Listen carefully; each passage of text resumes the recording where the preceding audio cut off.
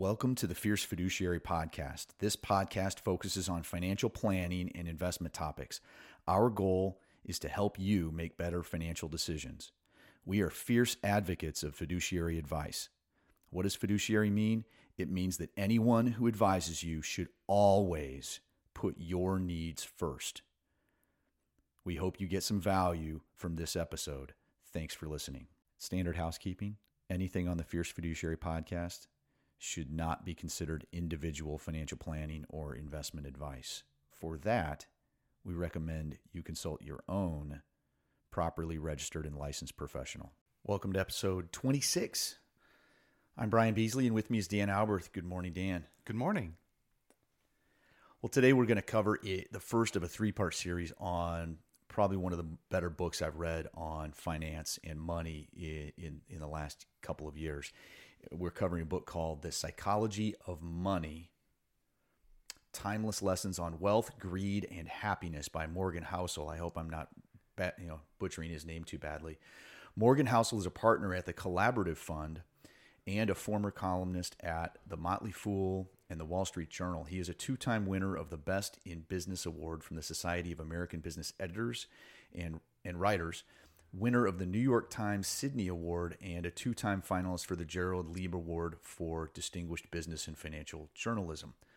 All I know is that I really thoroughly enjoyed this book, and it is so meaty and valuable that we needed to break this up into three different parts, and we hope we do it justice. So let's get right into it. The premise of this book is that doing well with money has little to do with how smart you are and a lot to do with how you behave. And behavior is hard to teach, even to really smart people. Knowing what to do tells you nothing about what happens in your head when you try to do it. I mean, this is the crux of everything. You know, it seems to me that, how many times do we have a situation where we know what we're supposed to do, we know what the right thing is, and yet we don't do it? Whether it's eating right, exercising, treating people well, biting your tongue. But when it comes to the money thing, you and I see it all the time, where people know what the right thing is. They know the mantra is buy low, sell high. They know they should save. They know they should invest for the future. And sometimes people just struggle with that. So this book dives into what's going on in your head. We're human. And we're emotional creatures. We've even seen it amongst advisors.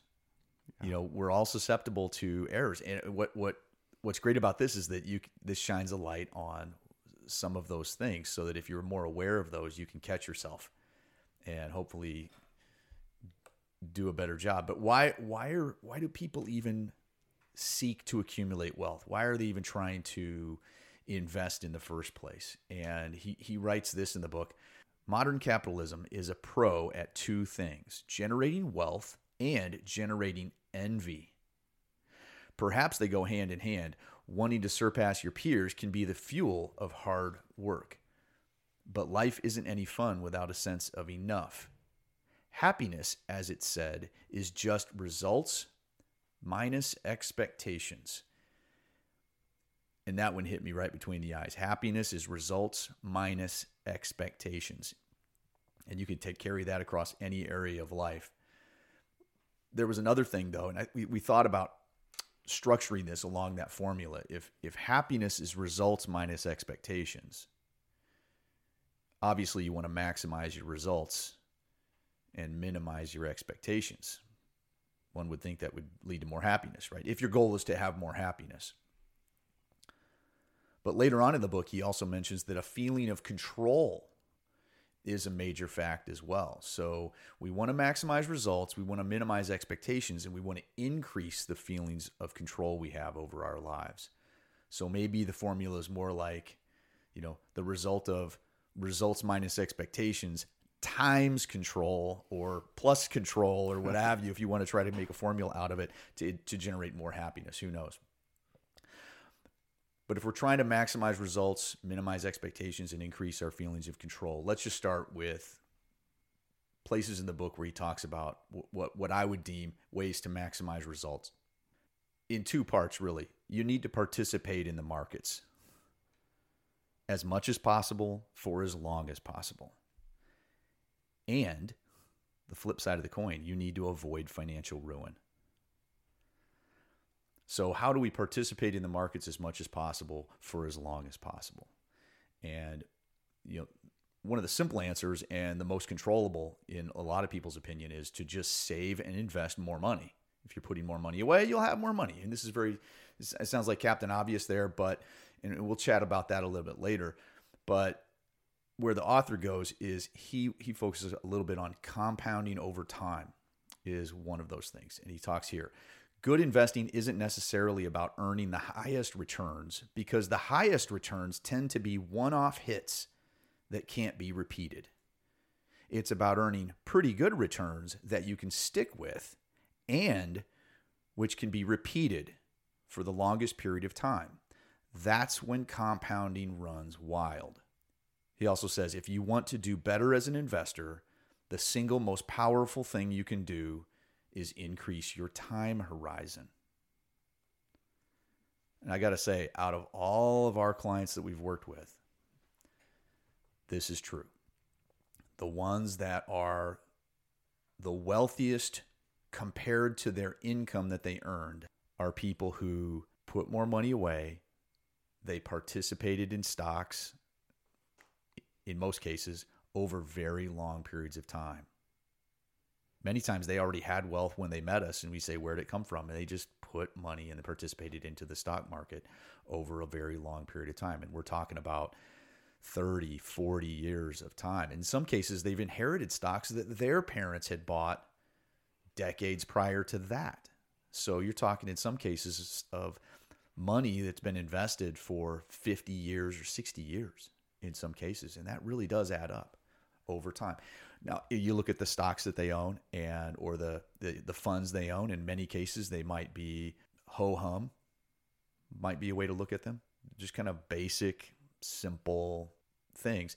They're not lighting the world on fire they're not the best performing stock in all history. They simply got good, solid returns over a very long time. So there's a lot of truth with that. Looking back at the formula, happiness equals results minus expectations. Some of these folks who have had tremendous success, when you look at them, they're not dripping with wealth. They're very modest people, and their expectations may be lower than other people who are looking to drive flashy cars and have the best clothes and the best houses and live in the appropriate zip codes. But some of these people who are wealthy and have made it big, their expectations are to live life, have control of their own lives, and enjoy family and friends and travel when they want to. And when you look at them, it's just not readily apparent that they're wealthy and that they're in a great financial position. Yeah, you're exactly right. The other component of participating in the markets as much as possible for as long as possible is sticking with it. If you're in and out and in and out and in and out, you're not participating as much as possible for as long as possible. And compounding, it makes it harder for compounding to occur. And, we talk all the time about you need to invest so you can sleep at night. You need to invest in a way that is aligned with your tolerance for risk. It's aligned with you as a person. It's aligned with your goals. That's the math. And we just talked about that in the previous few episodes on our series on risk. And if you haven't listened to those, we recommend you go back and read that. But you need to be able to stick with something. Otherwise, you're going to be tempted to buy high or sell low or do something that doesn't make sense for you in the long run. So you need to be able to stick with it. But beyond that, there's some nuance to this. And Morgan dives into it in the book here. So we'll go back to the book here. He says, investors who love their technically imperfect strategies have an edge because they're more likely to stick to those strategies. So what he's going at here is that you need to believe in your strategy, be committed to your strategy. He even says you need to go so far as to love your investments or love your strategy is what I would consider, because the investments themselves, at least the way we do things, is not the key. But you need to really like things, understand it well enough, love it well enough that you're gonna stick with the strategy. Back to the book here. If you view, quote, do what you love, end quote, as a guide to happier life, it sounds like an empty fortune cookie advice.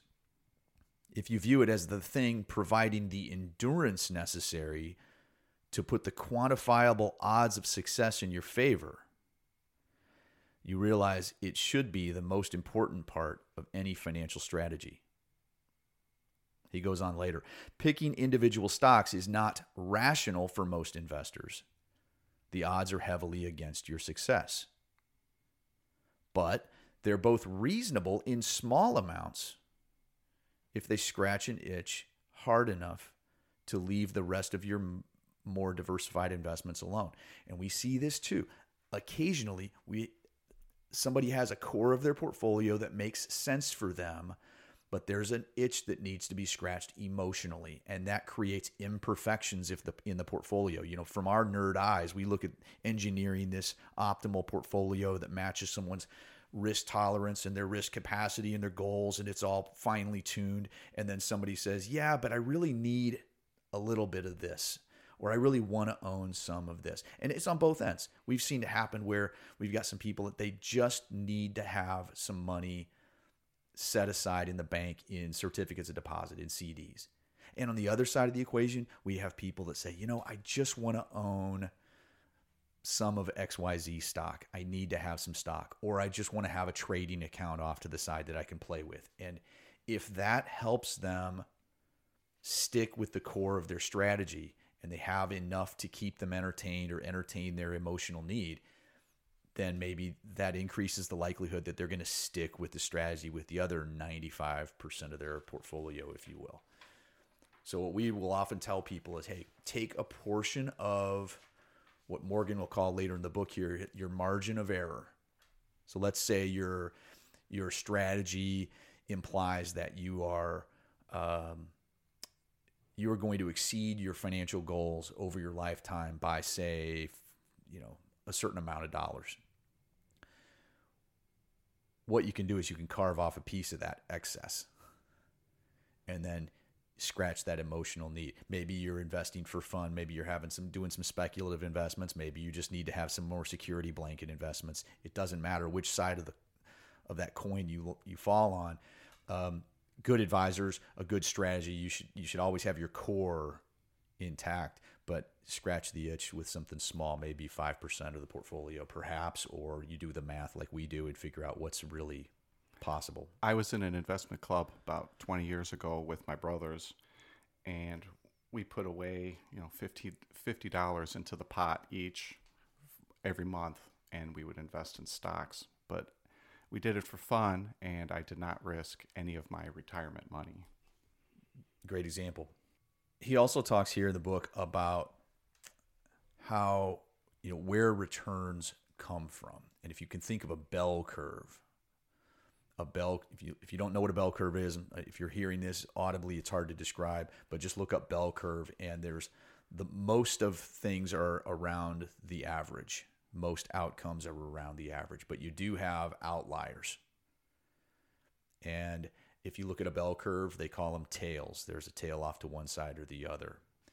And they're very rare, but that's what they're called. So he has a chapter titled Tails, You Win. And what he's telling us here is that the things that happen on the tail end of things is where the returns come from. He even talks about art. You think about, how is it that these art dealers got a hold of all these? If there wasn't donated to them, how did they get a hold or find that fantastic artist or that entire portfolio of that artist's work that's now worth millions and millions of dollars? And the truth is, he says here in the book, the great art dealers operated like index funds. They bought everything they could. And they bought it in portfolios, not individual pieces they happened to like. And then they sat back and waited for a few winners to emerge. That's all that happened. Anything that is huge, profitable, famous, or influential is the result of a tail event, an outlying one, a 1 in 1,000s or 1 in 1,000,000s event. And most of our attention goes to those things that are huge, profitable, famous, or influential. When most of what we pay attention to is the result of a tail, it's easy to underestimate how rare and powerful they are. Great example with the stock market. Since 1980, now this book was published in 2020, so it's a brand new book, so we're talking about a 40-year time frame here. Since 1980, 40% of all Russell 3000 stock components lost at least 70% of their value and never recovered over this period. Okay, so the Russell 3000 is 3,000 stocks, arguably the largest 3,000 tradable stocks in America. If you go back to 1980, that means 1,200 of them, 40% of them, declined by 70% or more and never came back. Back to the book. Effectively, all of the index's overall returns came from 7% of component companies that outperformed by at least 2 standard deviations. So stepping away here, a small minority of the stocks in there, maybe 210 stocks over the course of 40 years, and there's stocks coming and going in and out of that index, made up for all those losers and still ended up with the returns that came from that. The Russell 3000 has increased more than 73-fold since 1980. That is a spectacular return. That is a success. 40% of the companies in the index were effectively failures, but 7% of the components that performed extremely well were more than enough to offset the duds. So Dan, you asked us to go back and calculate that math. What's 73-fold look like? That's about 11.5% or so annually. Just 11.5% per year. And we've had years where clients increased by 11%, and the feedback we get in an annual review or a quarterly review with those people, we say, hey, you've earned 11.5%. They go, it seems like we're not really getting anywhere. I tell you what, over time, 11.5% adds up. 73 times your money. Now, a lot of folks will say, yeah, hey, if 7% of those companies did all the returns, why don't you just own those? It's so obvious. Why wouldn't you just buy the winners? And number one, well, it's hard to pick them in advance, because if you could just do that, just think this through with me. For those of you who think, hey, all you got to do is own the winners, you got to understand something. They weren't winners when you had the opportunity to decide. They hadn't won yet. So, and then think this through. If it was that easy, then every stock picking professional money manager would have absolutely crushed the index that they follow or that they track with over the last 40 years. And that is absolutely not the case. If it was so easy, don't you think somebody might have figured that out by now? But the funny thing is, I've actually had people say that kind of thing on social media or online in investing discussion rooms. And, God bless them, but that's not the way it works. I have an example about a mutual fund company back in the 90s. They were tracking the S&P 500 index, and they were trying to get better returns than the S&P 500. And their strategy was just to take the top 350 of the 500 companies and throw away 150 of the duds. So they were owning the largest 350. They were handpicking 350 of the 500 with hopes to outperform the S&P 500. And that fund over a 10-year period underperformed the index substantially, and it was an expensive fund. So not only did investors investing in that particular investment pay higher fees, they also got lower returns. And it kind of goes to how it's tough to pick the winners. Well, and what a lot of folks will do is say, hey, the trend is your friend until it's not. So just follow the trends, follow the trends, follow the trends, follow the trends. And I hear this incessantly, especially lately, because of the last decade or so. That's worked very, very well for a long period of time with just a few hiccups along the way. And so it's easy to kind of fall into that. But just understand something, that if you're trying to pick a winner because it just did well in the last 6 months, last year, short bursts don't necessarily imply that that's going to continue. You look at something that's gone parabolic already. The current catchphrase in some places is "to the moon." And the thing of it is, if you study history, there have been things that have gone vertical on their charts. Their prices have seemed to be going vertical. They don't just keep going vertical forever. It's very rare. And there's just, you need to realize history shows that valuation is a stronger factor than momentum for long-term investors. And we're not talking to traders here. We're talking to long-term people who are not spending every day looking at the trading screens. The second thing you need to do, besides participate in the markets, is, and this is where I think Morgan puts more time into the book, is that you need to avoid financial ruin. This from the book. There are many things never worth risking, no matter the potential gain. So what he's saying here is that, hey, there's some things out there that are priceless. So there's that component of it. It's not worth it. You know, what's your reputation worth? What's your self-respect worth? What are your relationships with your family or people you care about worth? Your self-respect, your health. Can you sacrifice that for money? You know, should you do that? That could ruin you, even if you're not financially ruined. But he says here, Nassim Taleb put it this way: having an edge and surviving are two different things. The first requires the second. You need to avoid ruin at all cost. If you're financially ruined, you're out of the game, right? So there's this topic he talks about called luck and risk. This is something that people often forget. We're all hardwired as human beings to forget that we'll make mistakes. We forget that there's such a thing as luck. There's such a thing as risk out there. And the way I'd look at it is, you need to understand that sometimes a good process can lose occasionally, and sometimes a bad process can be rewarded. That's risk and luck. You could be doing everything right and still lose, because that's the risks. And you could be doing everything wrong and still win sometimes, because luck does happen. So back to the book. Say I buy a stock and 5 years later it's gone nowhere.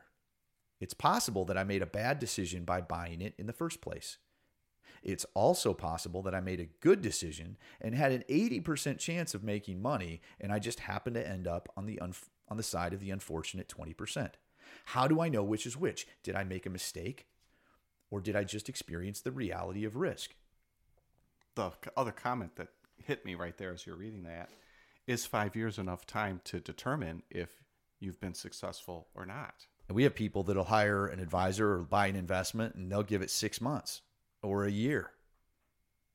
See how it goes. And you're 100% right. These things happen over long periods of time. You can't evaluate whether you're on the correct route to drive from Chicago to Florida by looking at a compass at any one point along the way, because roads wind and curve. Or someone who, like where I live, you have to drive. If I'm going to fly to California, if I'm going to travel to California, the fastest way for me to get to California from where I live is to first drive the opposite direction for half an hour to get to the airport. Then I'm waiting in line. And it just seems like, why is this even happening? To get on the airplane to get where I'm going. And that's still the fastest way for me to get to California. Again, back to what he said, the surest way to make sure you do a good job is to lengthen your time horizon. He also says here, you'll get closer to actionable takeaways by looking for broad patterns of success and failure. The more common the pattern, the more applicable it might be to your life. So what he's talking about here is, just like what you just said, you need to look at these things over time. Even if 1 million people were lucky last week, that's not, or last month, or this past year, that's not an indication of a radical long-term shift in how the world works. You need to be looking over decades of data, hundreds of millions of outcomes. The more sample sets you have, the more applicable something might be over the long run, the more timeless things are. And the thing is, like, yes, there is such a thing as innovation. There is such a thing as technology. But his point of the book is that human nature doesn't change. There were speculative bubbles in tulips hundreds of years ago, of all things. There were speculative bubbles in radio stock in the 1920s. Technology shifts, technology evolves. This isn't the first time we've seen if there's a speculative bubble going on if you're listening to this right now and you see a speculative bubble in anything or some frenzy around anything, we've seen it in real estate. We saw it in .com stocks. We saw it in, quote, the Nifty 50 stocks in the 1960s. We've seen it in all kinds of things over time. Just understand that's more of a human nature thing that's more timeless than you think. Back to the book. If you respect the power of luck and risk, you'll have a better chance of focusing on things you can actually control. You'll also have a better chance of finding the right role models. We'll talk more about this later. He talks about surprises in the book here. And when I think about it, if I'm going to have a surprise, what kind of surprise do you want to have? You want to have a happy surprise? Happy surprise. Or do you want to have an unpleasant surprise? I prefer pleasant surprises. And this goes a little bit to the expectation thing, but what he's talking about here is just understand that surprises are common and you should plan for them. Right into the book. Here's a few lines. Things that have never happened before happen all the time. Things that have never happened before happen all the time. Everyone's life is a continuous chain of surprises. The most important economic events of the future, things that will move the needle the most, are things that history gives us little to no guide about. They will be unprecedented events. Their unprecedented nature means we won't be prepared for them, which is part of what makes them so impactful. The trick that often goes overlooked, even by the wealthiest, is realizing you don't need a specific reason to save. It's fine to save for a car or a home or for retirement, but it's equally important to save for things you can't possibly predict or even comprehend. In fact, the most important part of every plan is planning on your plan, not going according to plan. That's gold. It really is. I mean, you look back at anybody's life and ask them questions, and there are things that happen they had no clue were going to happen. You need to plan for that and put that into your situation and into your portfolio. And so as we finish up this part one of looking at this book, what are the things we want to focus on in this beginning part? Number one, you want to set yourself up so that in any circumstance, you are more likely to stick with your plan and participate in the markets for a very, very long period of time. Ideally, for most people, you shouldn't be getting in and out, changing strategies all the time, changing advisors all the time. Just figure out something that works well for you that you can stick with and let compounding happen. The other thing to recognize is that returns of the overall market come from a few participants that you can't predict in advance. So if you want to stack the odds in your favor, that you're going to be able to get that compounding over time, the best practice that we recommend is to broadly diversify across the board. That's a best practice that is well published. Your odds of catching those big winners are high if you own lots of companies. And the best way to do that is to be broadly diversified. One of our guidelines is to focus on controllables, and certainly one controllable that you can focus on is a system for investing. You can't control the markets, but you have a system that you can control. Process. But at the same time, you need to avoid financial ruin. And understand, there is such a thing as luck and risk. So if you're using too short of a time horizon to evaluate something, whether you're evaluating an advisor, whether you're evaluating a investment strategy or an individual investment, understand that there is such a thing as risk and luck, and that a short time period is probably not what you should look at to make that determination of whether you had a good process or bad process. What I would recommend is study what makes up good processes and just do that and let the results take care of themselves over time rather than chasing what just happened in the last 6 months or the last year, because you want something that's repeatable over time.